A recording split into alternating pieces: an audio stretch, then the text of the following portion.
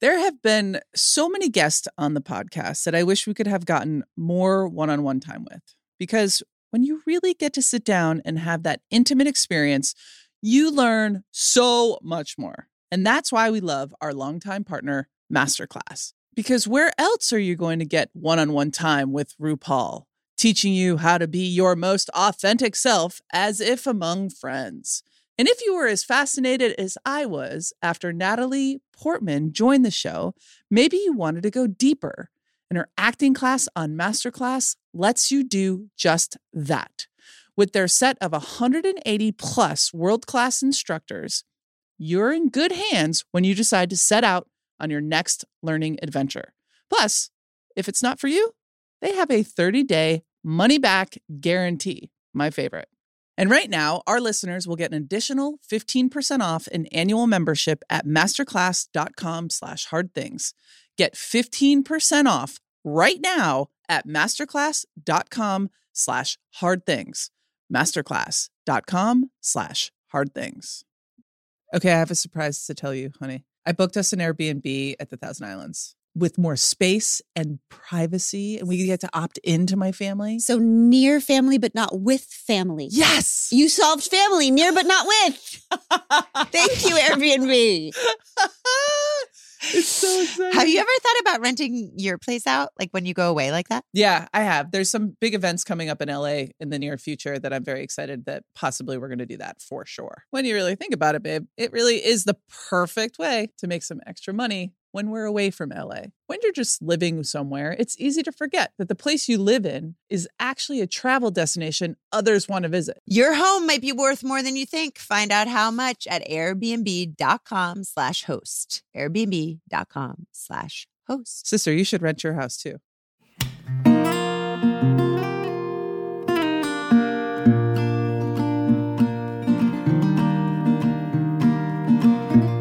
Welcome, Pod Squad.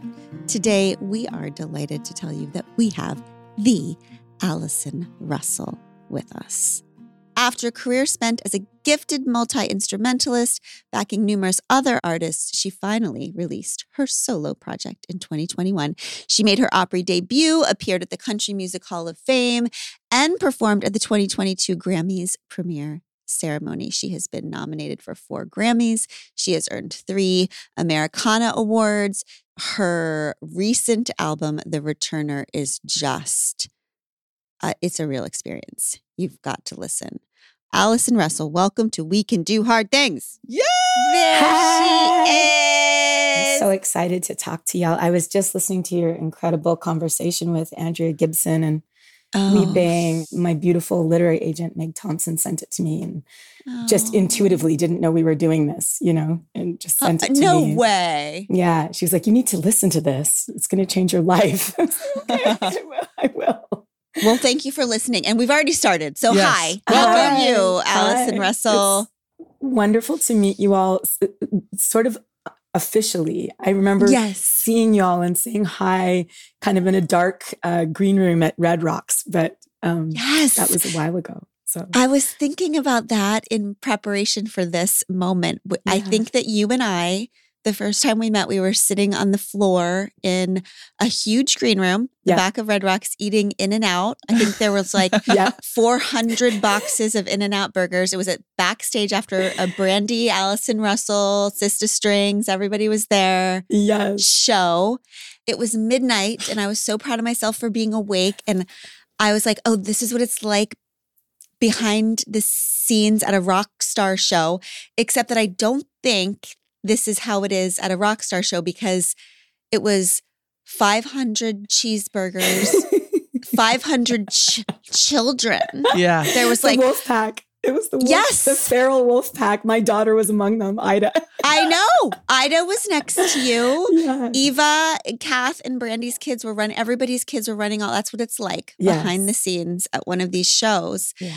I kept being amazed by the love and family atmosphere, and also by the fact that everyone was still awake. Yes. Because it was like 12:30. Wild feral children, so excited. They had all, sung on stage and all the rest of it.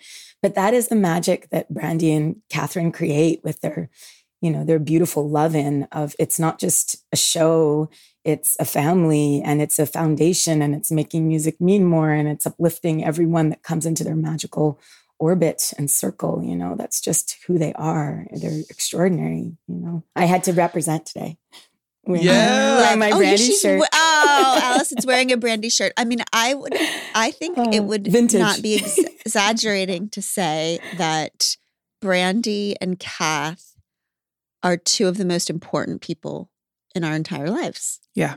They are. Same. And same for you. Same, absolutely the same. Mm-hmm. I mean, it was that show, that was actually our first concert, not only seeing you, but seeing Brandy live. I didn't know that. And it was the first time that everybody who's not in the music industry has a picture of what the behind the scenes looks like. Yeah. And we at the time were like kind of thinking like, what is Tish going to do? Is she going to go into this industry? It's very dangerous. There's a lot of drinking and drugging, the whole thing. Yeah. And we get backstage at Red Rocks and it was totally not what we expected.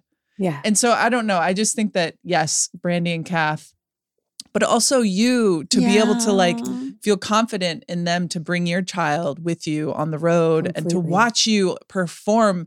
I mean, Allison, you are magic. You are fucking so magic.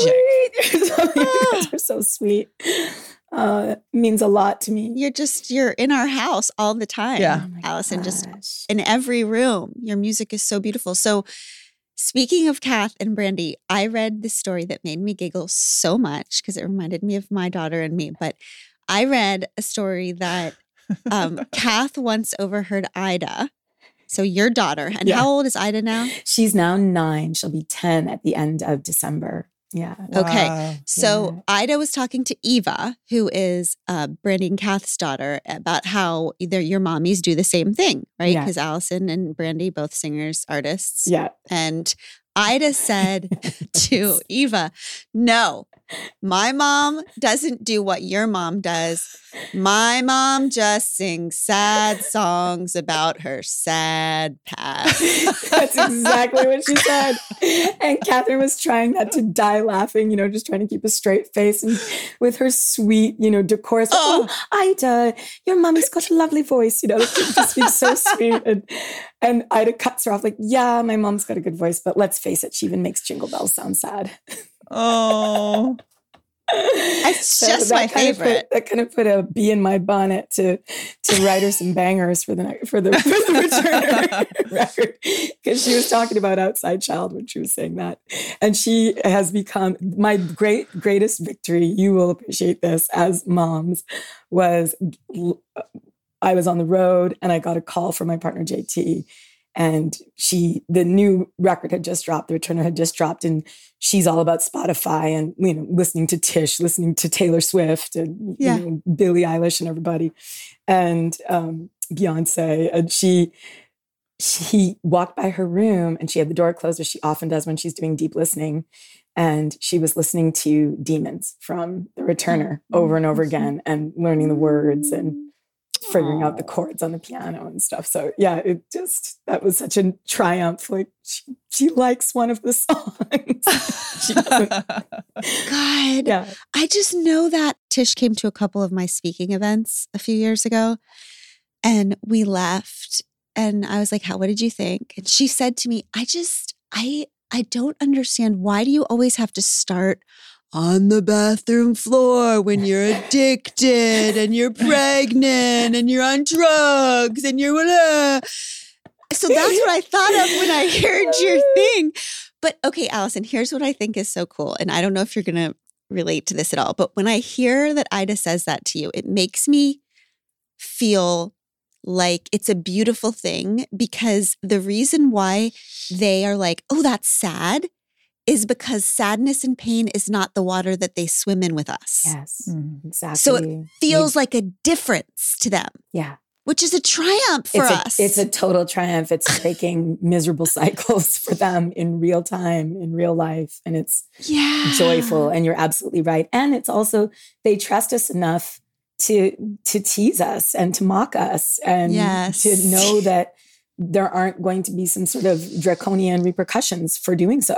They can be their full selves and have some backbone and have some sass and own it, in this joyful way. I love it. I mean, I kind of almost to a fault sort of love it when Ida's a bit like, yes, a bit mouthy with everybody. I kind of love it. I'm like, she's so confident. I was so cowed my whole childhood, and like crumbled in. And so to see her having more backbone, at 3 than I did at 30 is just joyful to me, And for them to be able to tease, like for them to be able to tease us about the kind of reckoning that we are trying to have with our own pain. Yeah.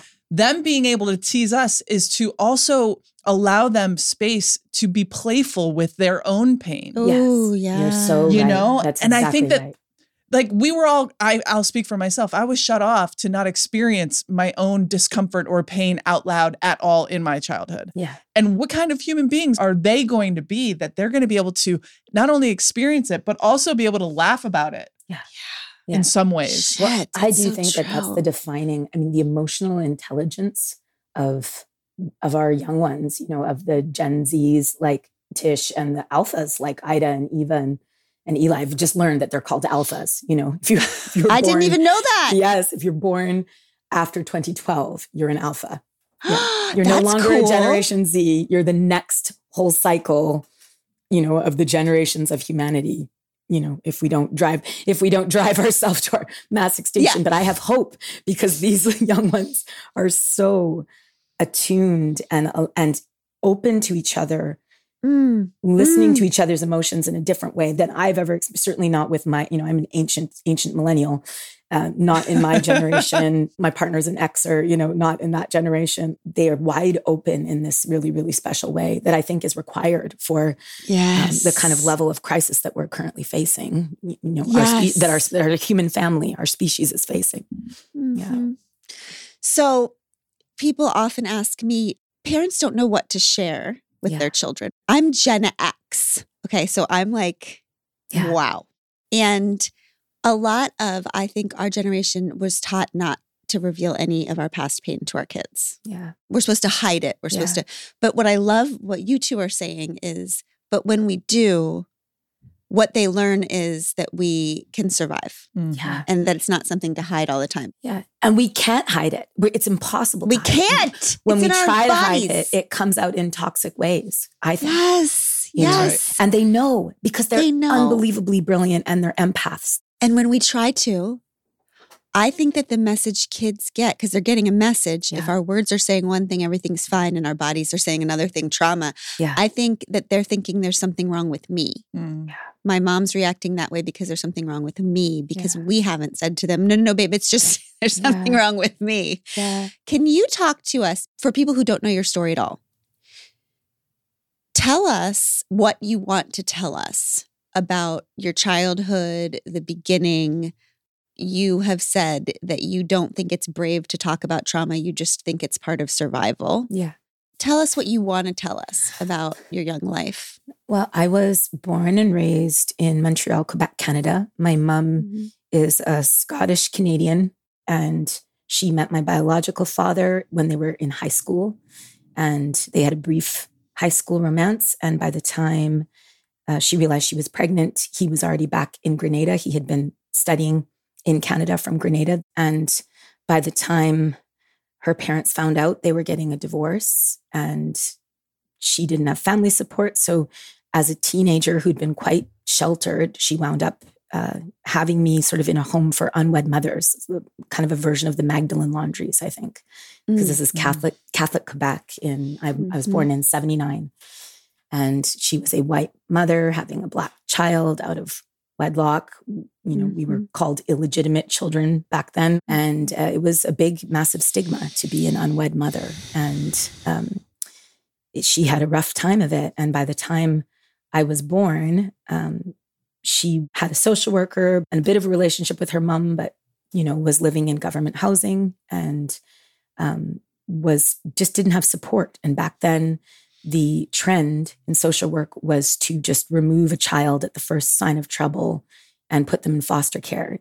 Now it's understood that social services try very hard to keep a child within a family if it's at all possible and to to offer aid and try any number of things before they just remove the child. But in my mom's case, she didn't have anyone really advocating for her. And she had pretty severe postpartum depression after I was born. And I believe probably her first psychotic break, my mom has suffered with quite severe paranoid schizophrenia for most of her adult life. And it went undiagnosed and then misdiagnosed as manic depression for many, many years, which did not help. And she struggled with substances and going on and off of medication, which has not helped. And she was very, very young when she had me. And one of the things I've been reading about is the effect that it has for very young people when they become parents, when they're not ready, that it can kind of cause an arrested development.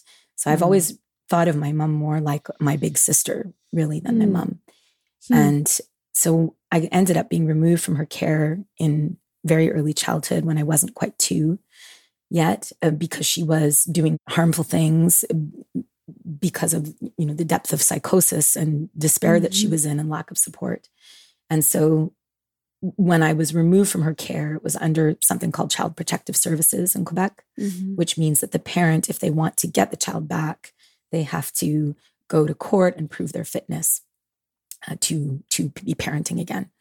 And so whilst I was there, she was groomed and courted by a much, much older predatory man, an American expat who was born in 1936 in a sundown town somewhere in Indiana.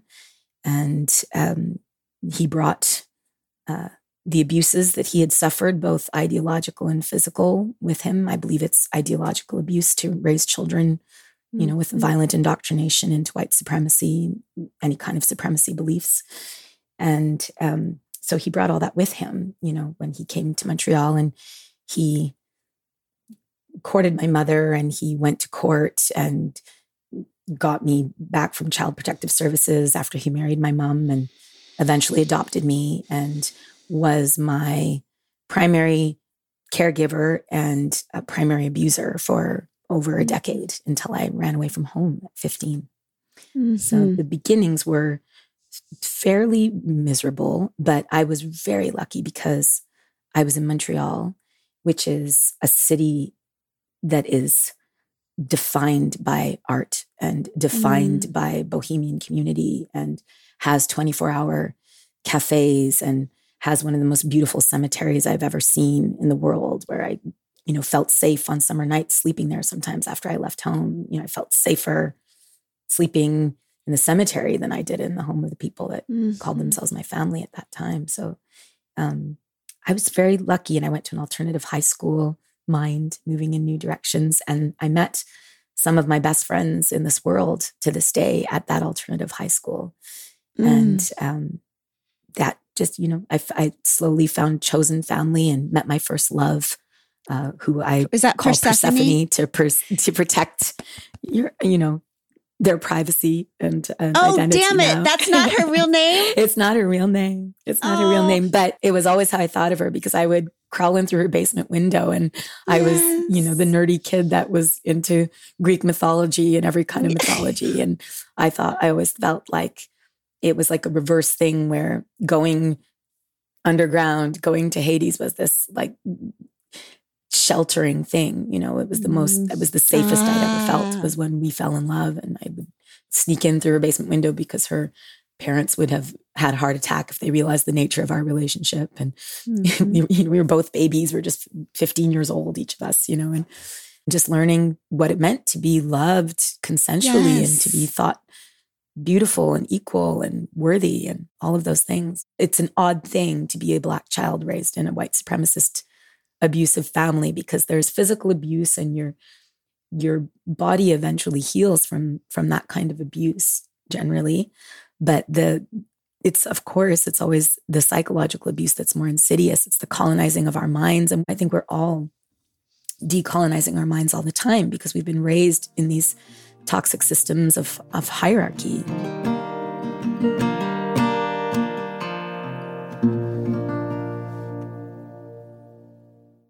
Experiences are what people love the most about travel. It's true. You don't go somewhere new and exotic just to be there. You go to do things, be it a historical walking tour, ziplining through the trees, or guided tours through museums. Like the hassle-free self-guided audio tour our family took through Versailles. If you're planning a trip and really want to make the most out of your time, I recommend you check out Viator. They have over 300,000 bookable experiences, from simple tours to extreme adventures, and there's something for everyone in over 190 countries. Thrill rides, spooky ghost tours, secret food guides, exploration off the beaten path. It's all there, along with millions of real traveler reviews, 24/7 customer service, various payment options, and flexibility and support with free cancellation. Download the Viator app now and use code Viator10 for 10% off your first booking in the app. One app, over 300,000 travel experiences you'll remember. Do more with Viator.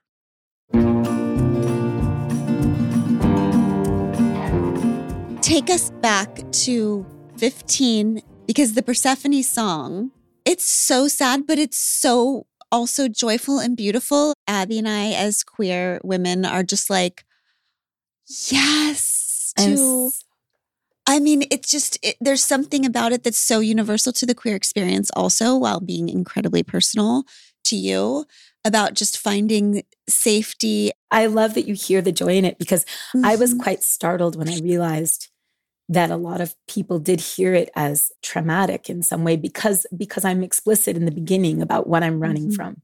But to me, it's such a joyful song. It's first love. It's sexual reclamation and awakening. And, I had never experienced anything consensual in my life up to then. I'd never experienced someone really, truly loving me as an equal. And that was completely not just transformative, it was really, truly life-saving and joyful, and realizing that sex could be joyful and not some sort of torture was completely shocking and incredible, and, all the things that it is for people who hopefully haven't been messed with, but is in some ways even more intense for people who have, I felt that deep in my bones when we listened to that song. It's like every teenage queer kid who has been trying to fit into this one box their whole lives, or stuffed into certain boxes. Yeah. And then there's like the tapping on your window screen.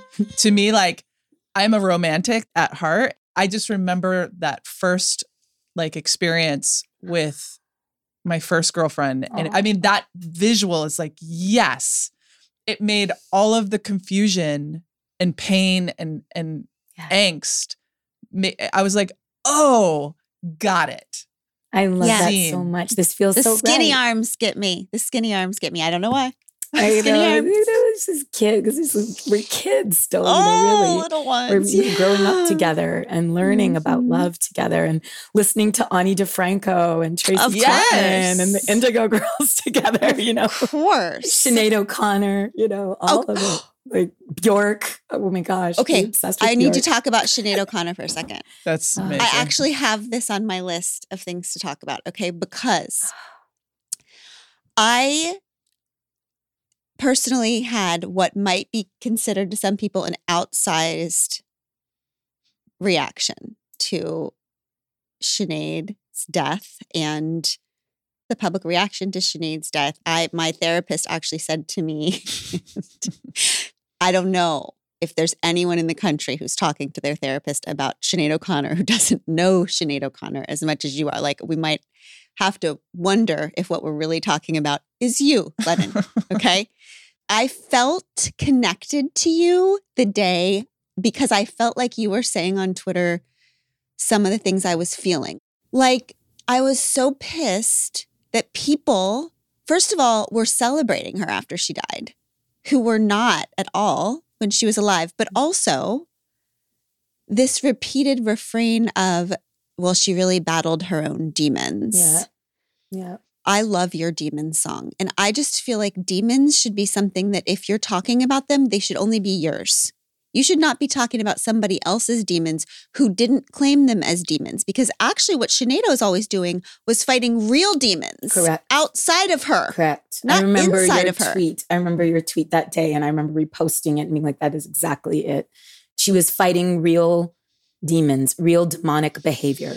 You know, I don't believe any human is truly a monster, but there are people who behave thoroughly monstrously and never stop, you know? Yes. And yes. what the Catholic Church has done and continues to do, there's still a residential school for Indigenous kids open in the Dakotas. Like that hasn't stopped yet. And across Canada, we are digging up mass graves of Indigenous children, thousands and thousands of unmarked graves.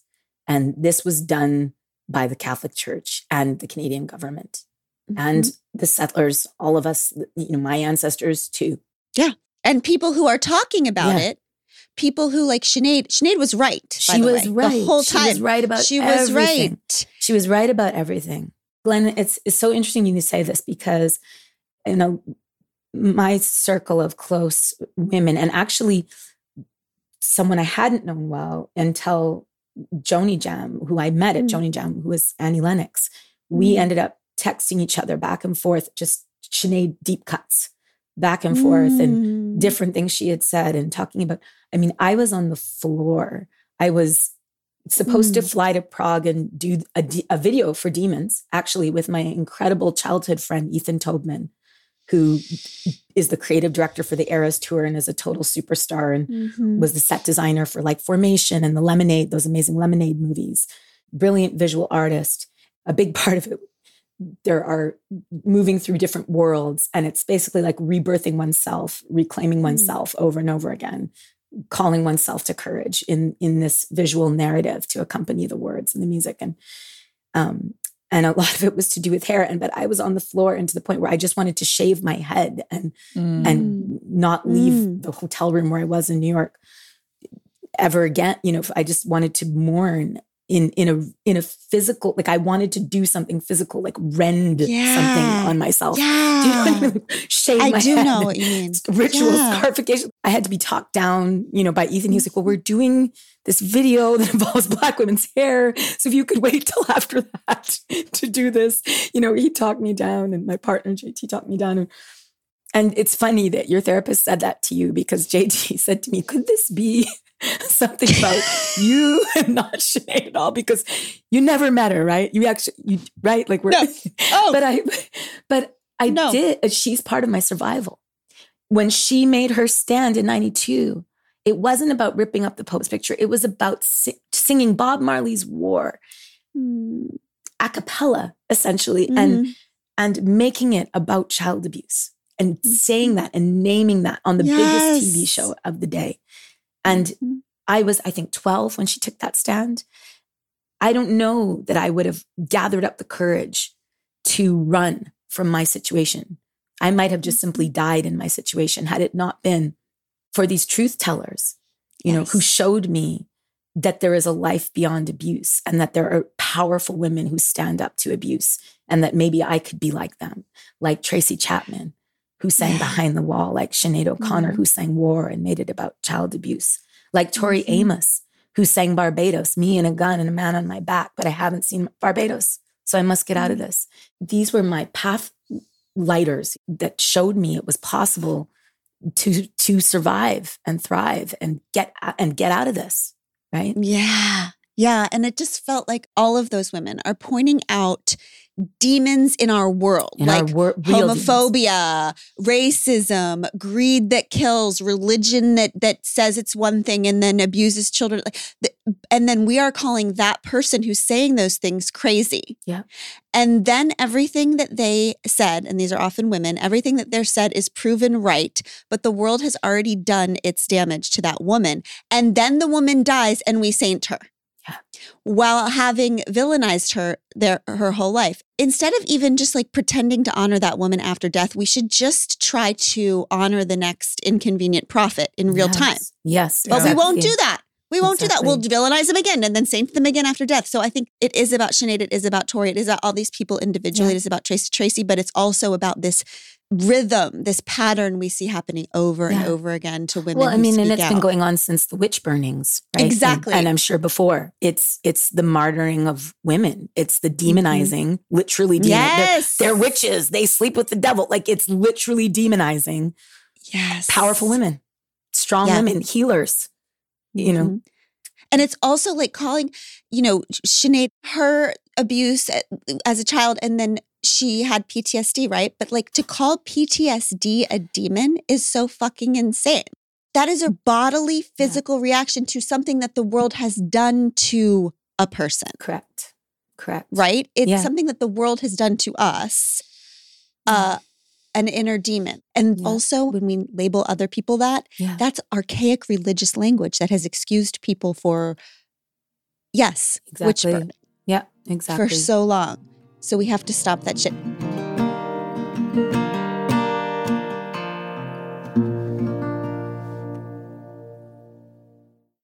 One of life's most prevalent paradoxes that I often note is a closet full of clothes, but nothing to wear. But people who say that about their closet haven't shopped at Quince. I'll put my money on that. Quince is my, and soon to be your, go-to for high quality yet affordable luxury essentials, from organic cotton to washable silk and sparkling jewelry. I am currently obsessed with all of their belt bags. Do you know this? They're the kind of bags that you can sling over the front of you, the kind that are actually like attached to a belt around your waist. And there's even like nylon ones that I've bought. They are under $30 and they are really good for activewear and also hands-free. This is what I'm talking about. The new bag of the future is hands-free and they are super inexpensive at Quince. Love them. Check them out. The best part is Quince works with factories that use safe, ethical, and responsible manufacturing practices, which not only helps us trust the quality and origin of the pieces, but also cuts out unnecessary extra costs and allows us to bask in the savings. Indulge in affordable luxury. Go to quince.com/hardthings for free shipping on your order and 365-day returns. That's QUINCE.com/hardthings to get free shipping and 365-day returns. Quince.com/hardthings.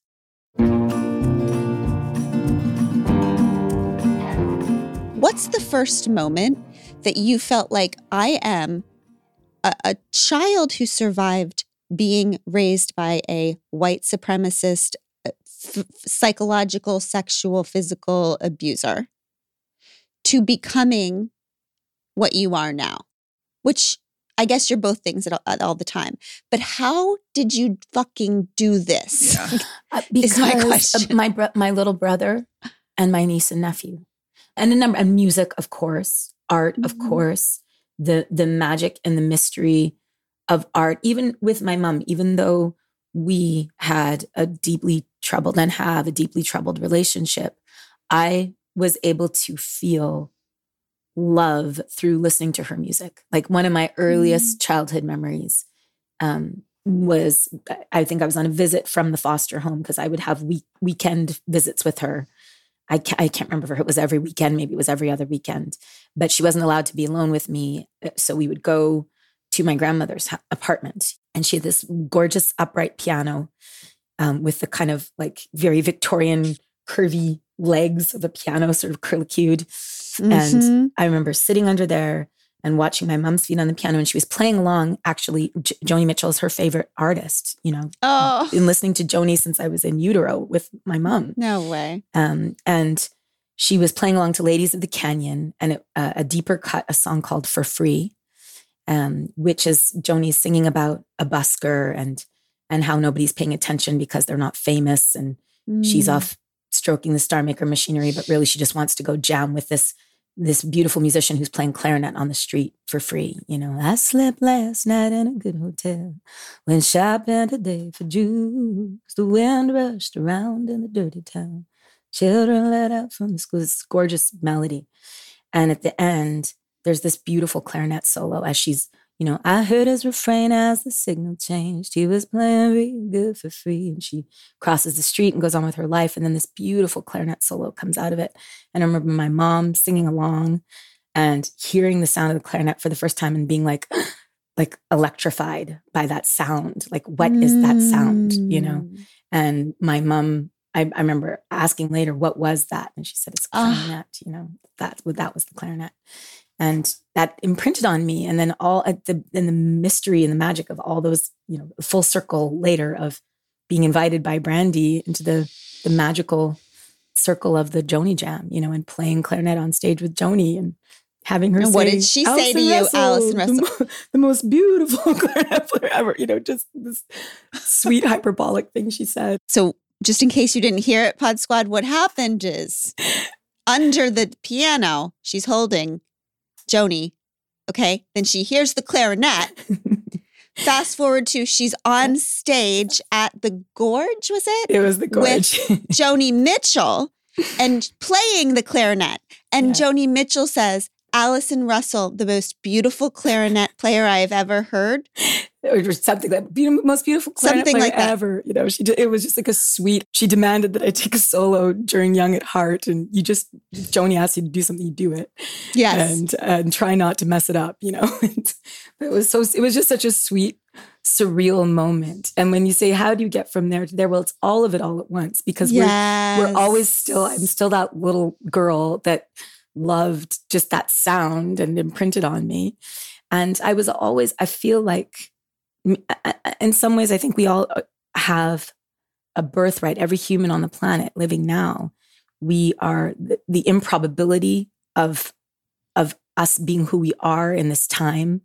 The fact that we come from, no matter what our heritage, what our lineage, what our set of challenges or privileges, we all come from long lines of survivors. And that is our human birthright, is this resilience. I was very moved by a theme in The Returner, which feels very much like part of my recovery, which is it feels like this big love story to embodiment. Nailed it. And I don't know if it's just because whatever I'm doing feels like everyone's talking about that. But can you talk a little bit about this song, All Without Within? Yes, I love it. Oh my God. About that. That's by far the sexiest song on the record. Oh my God, I fucking love that song. And that's Wendy and Lisa, y'all, singing with me. And they joined us, our Rainbow Coalition of chosen family that we've been growing together over the last 2 years. We made The Returner in 6 days. And it was no way. It was 15 women and one non-binary identifying, gender expansive, amazing, divine being. And 3 chosen brothers, 10 songs, 6 days. And we recorded it in LA at the old A&M studio, which is now Henson Studio, presided over by Kermit the Frog, which gave me a lot of joy. But it means a lot to you, yes. And so that is, in fact, where Joni recorded Blue and Burton Stark. It's where Carole King recorded Tapestry. It's where they did We Are the World, We Are the Children with Tina Turner and Cyndi Lauper blowing the roof off the place. And, it's Shaka's made records. The good ghosts in that place are just outrageous. So it was like a family affair all around. You can't make a record in 6 days without having complete trust with everyone that you're engaged in creative communion with. It's a trustful exercise, basically. And it only works if everybody lets go and jumps together, and falls together. You can feel that. You can feel that. In terms of healing, because the first album ends with, I think, Where Are All the Joyful Motherfuckers, which it Where feels in the world like are the joyful motherfuckers? The joyful motherfuckers, right. And it feels like you could play your records back to back and it would be like, where are they? And then the returner's like, here they are! It's like, here's all the joyful motherfuckers! Picked up on that because that's exactly right. Because this is the kind of nerd I am. I am obsessed with multi-volume journeys in literature and in music. And for me, an album is a journey. Like I feel about an album the way some people feel about a film. I understand and I accept that the vast majority of people will be streaming and they will never listen to the record in the very deeply nerdy exact order that we agonized over. Yeah, exactly. It's and plotted and annoying. planned over. But when people do, it's the greatest thing ever. I will say that to anyone listening, and some of you may have never taken a journey with a record, and I understand that, and I don't condemn at all. But I promise you, if you do take the journey with an album that was written in that way, because not everybody wants to make albums in that way anymore, actually, right? And some artists never did. Some artists were always more single driven. But for nerds like me and Brandi Carlile, for example, and Joni Mitchell and Prince and Tracy Chapman and the Indigo Girls, if you take the entire, and Odetta, and Mavis Staples, if you take the entire journey with the record, it is so much more rewarding when you have the time, because I also know how precious time is. It's so difficult for someone to sit down for 45 minutes and do nothing, so to speak, right? Of course, you're doing something very active when you're listening, but I know it's hard for us to justify those taking that time in our busy lives. But I, not only is The Returner its own narrative arc, although not linear, it is connected to Outside Child. But anyone can take the journey with either album. But they are, in fact, Outside Child is volume 1, Broadly the Past. The Returner is volume 2. It's the present. It's re-embodiment. Yeah. It's stealing joy from the teeth of turmoil. It's loving on your people who love you back. It's loving on the people that don't love you back, but not allowing them to derail your joy. And it is just being here now. Okay, 2 more things. You fall in love with JT. What a love bug. Everyone the greatest who meets JT is in love with JT. Don't get Catherine Carlile started on JT. They have the most beautiful friendship. I love their friendship. I can tell. I had this secret idea of when women are queer women and then they marry men, I wonder if they just want to wear flags all day, every day to signal to the world I'm still queer. And then I swear to God, Allison is wearing a rainbow wristband. And I'm like, maybe they do. Because you want my power wristband. It's my anti-bigotry wristband. I wear it on stage and it makes me feel strong.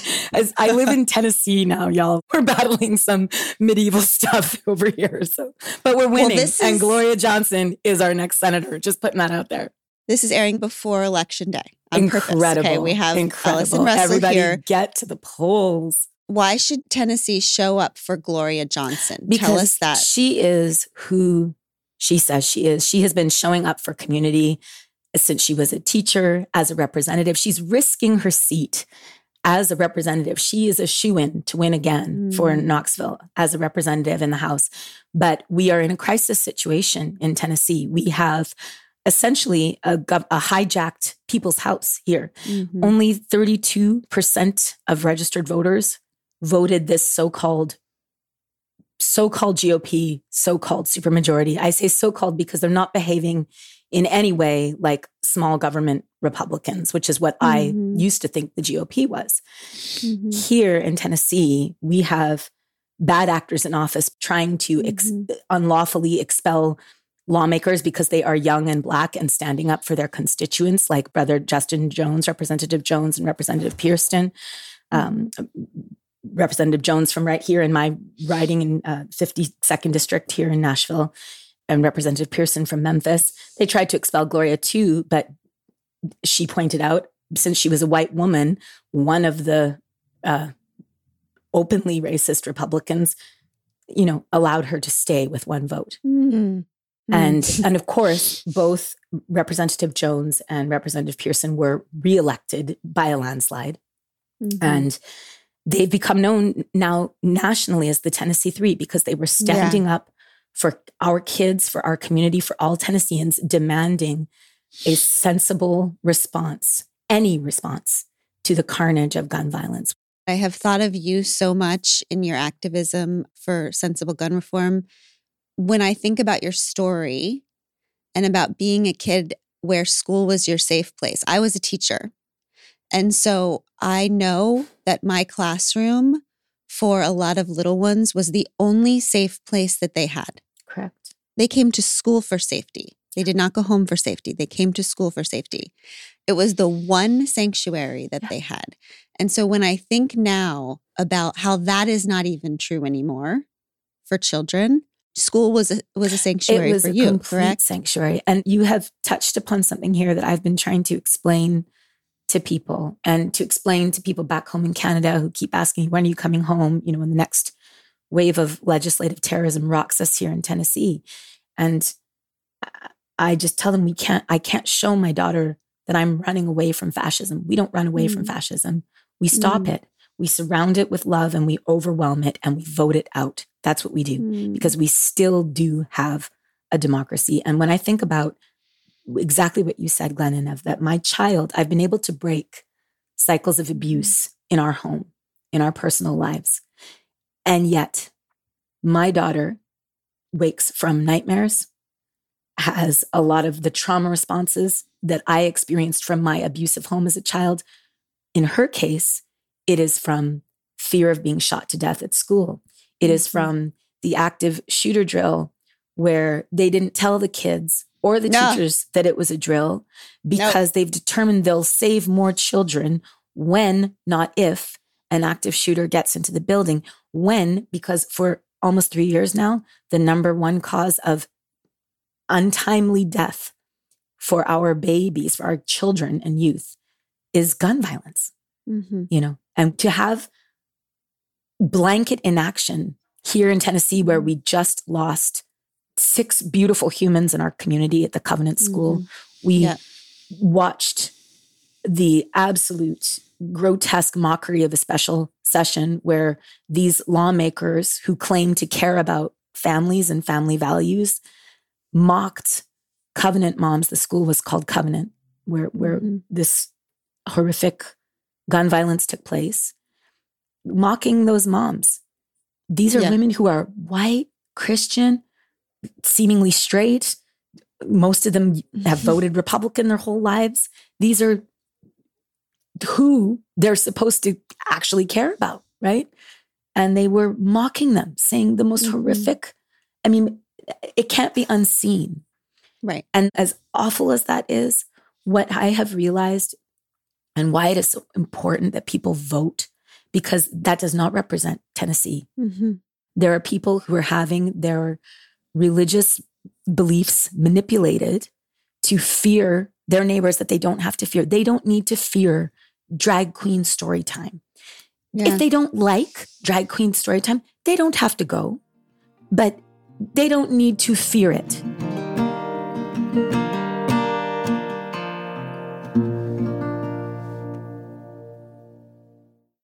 The holiday season may be at its end, thank you, baby Jesus, but the opportunities for giving amazing, life-changing gifts have just begun. And yes, diapers are a life-changing gift.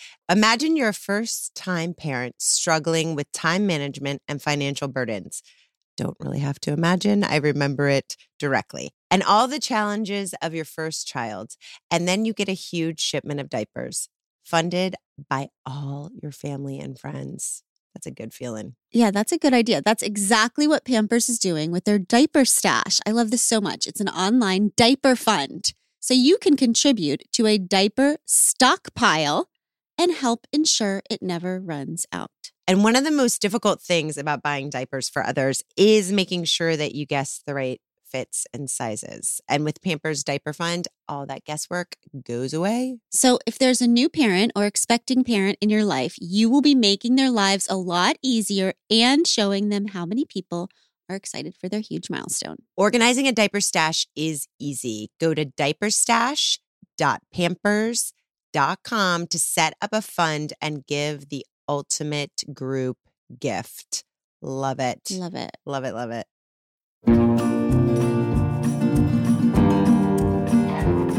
It must be so interesting for you as a child who was raised and abused by a white supremacist, steeped in all of this shit. Yep. Saved by a queer girl. Yep. To now be fighting religion, claiming that the queer people are the ones who are abusing. It all goes back to Sinead O'Connor. It all goes back to this thing. And it is the same projection and demonizing of the actual freedom fighters, truth tellers, prophets in our time. That's right. And Gloria is a truth teller. She is exactly who she says she is. I've been lucky enough to know her for about 3 years now. I met her actually through the music world because she just shows up in the community. She shows up to concerts. She shows up to volunteer drives. You see her at the supermarket. You see her in the park. And I think probably on some level, the last thing she wanted to do is have to run for senator, but she's doing it for all Tennesseans. As we end here, as someone who is healing through re-embodiment, through landing in my body for the first time, to feeling everything that is without finally within, to understanding like feeling a touch or feeling even hunger or feeling rain as like a freaking resurrection. Yeah. Like just experiencing life in my body for the first time. I have so many friends who don't get to or don't feel yet like they can have that returner experience because of trauma, because of abuse, because all of that is what's in their body. Yeah. And disassociation has been their survival mechanism for their whole lives. Yeah. Because you have so much trauma in your background and you are experiencing, through your music, it feels very much like you're experiencing re-embodiment as healing. How? Well, for me, I think it took a long time. And motherhood helped vastly in my case. That was the first time I ever loved my body, was when I got, and I was, I never thought I would be a mother. Never. Certainly never thought I would bear a child. You know, maybe if I fell in love with a woman who had a child or, you know, I could do that. But I never thought I would physically do that. And Ida was a miracle. You know, I was on birth control. She's a birth control pill baby. Yeah, I was on birth control pills for 7 years. And they never failed me. And I never skipped one either. Anyone listening with a uterus, birth control pills are not 100%. They are 99.999. And Ida's that 0.0000111, what have you. And it was shocking at first. You know, JT and I had been together for 7 years at that point. And I was just so terrified of paying forward any of what I lived. And I felt that somehow I would be doomed to do that. But because JT is so stable and has such a strong, gorgeous inner goddess and a beautiful, happy family that's not abusive, I just thought, well, if I'm completely undone by this, I know that he will be there for this child. And it was the most miraculous thing of all of the kind of self evisceration that I was in the habit of doing, of just continually being cruel to myself because that's what I was used to, you know. And I've talked about this with a lot of other survivors. And I feel like, you know, an eating disorder is just part 2 of after you've been sexually abused, like that. It just inevitably follows. And, you know, so I had had various disordered eating patterns my whole life. It all just stopped when I was pregnant with Ida. It was like this miracle of happy endorphins and, I don't know, a flood of oxytocin and joyful feelings, you know, and love for this little alien that was growing, and also fascination. But I felt connected. It was like my mitochondria woke up and said, hey, you're part of this unbroken line of badass bitches who just make life on earth. Like you're fine. You know, you're fine. You're okay. And that was the beginning. That has helped me move through some of the trauma in my body, dancing, playing music, being in community with other women has been so important for me. Just women that I feel safe with. When I was 16, I moved in. I ran away from home at 15 and was kind of, you know, itinerant and hiding in Persephone's basement and the cemetery and staying up all night at the Croissant Royal en Saint Laurent playing chess with the old guys, or, you know, going and hiding out in the Marie Reine du Monde's little cathedral that was close to my alternative high school that was across the street from McGill, and going there in the winter and sitting in a pew and falling asleep. But when I was 16, I got this terrible telemarketing job, and I moved in with 3 other women that I went to high school with, who are my dear beloved friends to this day. Allie and Siobhan and Kim and our friends and all of our other, friends just learning how to live in the world would come by. And we called the apartment the womb, and that was such a healing time. They were the first people other than Persephone that I just closed to. We just learned so much from each other. What love feels like. What love to feel feels loved. Like. We did that for each other. We became, and I think that is such a universally, I think for everyone I know who identifies in any way as queer has had a version of that, where you at some way, except for the very, very, very lucky few who were fully, fully accepted by their families. But I don't know many people who identify as queer who are fully accepted by their families in those developmental years. We know a couple, but they're our children. Yeah, they're our children. Exactly. It's this generation. I should say that caveat of, people over 30 now, Right. And isn't that beautiful? Because we're healing, again, it goes back to breaking these cycles of trauma. Well, Pod Squad, if you are in need of a beginning of returning to your body, I do recommend Allison's latest album, The Returner. I feel like it's an anthem to that reclamation of being here now, of feeling, of knowing that you also have the right, the God-given birthright of experiencing joy and love and peace inside your body. In this brief corporeal experience. Yes. And I think about what Andrea Gibson was talking about, how brief it is. And that's the beauty. And we I won't say waste so much time, but we are embroiled for so much of our lives, I think so many of us, in not feeling okay in our bodies or needing to escape our bodies. And the joy of returning to our bodies and accepting all of the pain and the scars and the history written there is beautiful. Who fooled us into thinking that the unmarked page was more beautiful, Yeah. Who did that? So beautiful. I just want to say, I am stunned by your music. I'm stunned at just how profound you are. I just am so grateful to know you. I'm so grateful that our Tishy got to eat dinner with you. She's incredible. Y'all, if you don't have Tish's new singles, you got to get it. It's so beautiful. Produced by our beautiful Brandy Carlisle as well. Yeah. Well, she came home and said, after that weekend in Nashville, I said, so tell me your favorite part. And I thought she was going to say the red carpet or whatever. And she said, I think my favorite part was talking to Allison at dinner. I was like, the baby. That's the best award I'll ever be given. Are you kidding me? Oh my gosh. Well, we love you, Allison Russell. We will see you backstage next time with some burgers and fries and Ida and Tish. And you just keep going. We're in your corner forever. I love y'all. I'm so grateful. Thank you for having me today. Same. Mwah. Bye, Pod Squad. See you next time. Bye, Pod Squad.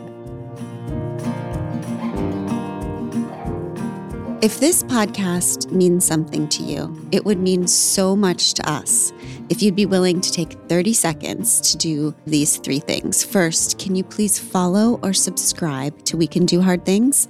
Following the pod helps you because you'll never miss an episode, and it helps us because you'll never miss an episode.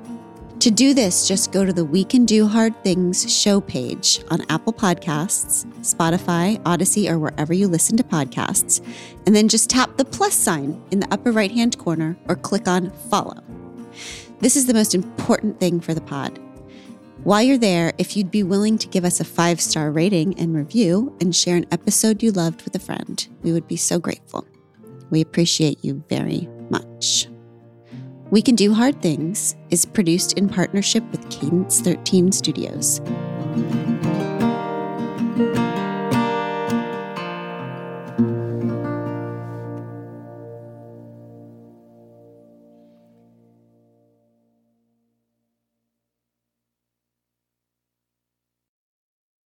I love the flexibility of working in all sorts of places. It makes me feel free and like I can get my stuff done while being where I want to be. so I can take video calls from the park or download podcasts to listen to while I walk Seamus. And working on the go seamlessly requires a strong network like T-Mobile's. They're America's largest and fastest 5G network, so you'll be covered in more places with the 5G speed you need. They also cover more highway miles with 5G than anyone else. You can stream and download your favorite entertainment, check hotel reviews, and make restaurant reservations. And with all that coverage, you can stay connected to the people you care about most. Whatever takes you on the go, T-Mobile's got you covered. Find out more at T-Mobile.com/network today. Coverage not available in some areas. Fastest based on median overall combined 5G speeds, according to analysis by Ookla of Speed Test Intelligence data Q3 2023. See 5G device, coverage, and access details at T-Mobile.com. Pod Squad. Some of what we share with you on the show are our individual, unique experiences in therapy and the takeaways that help us grow, appreciate each other, and navigate this beautiful life we're doing together. Thank you for doing it with us. But the things we talk about in therapy itself, these are things we wouldn't necessarily share with just anyone. I think there are few things more important than finding the right person to share your deepest thoughts, feelings, and questions with, like a therapist. That's why we are thrilled about Alma's support of our show. They're big believers that you need the right someone to talk to, not just anyone. Alma helps you to find a therapist who gets you based on your needs, someone with whom you'll feel comfortable, heard, secure. Plus, and this shouldn't be overlooked, over 96% of therapists at Alma accept insurance because you want to pick someone based on the right fit, not just based on finances. You can browse their directory now. You don't even need to create an account. Visit helloalma.com /hardthings to schedule a free consultation today. That's helloalma.com /hardthings.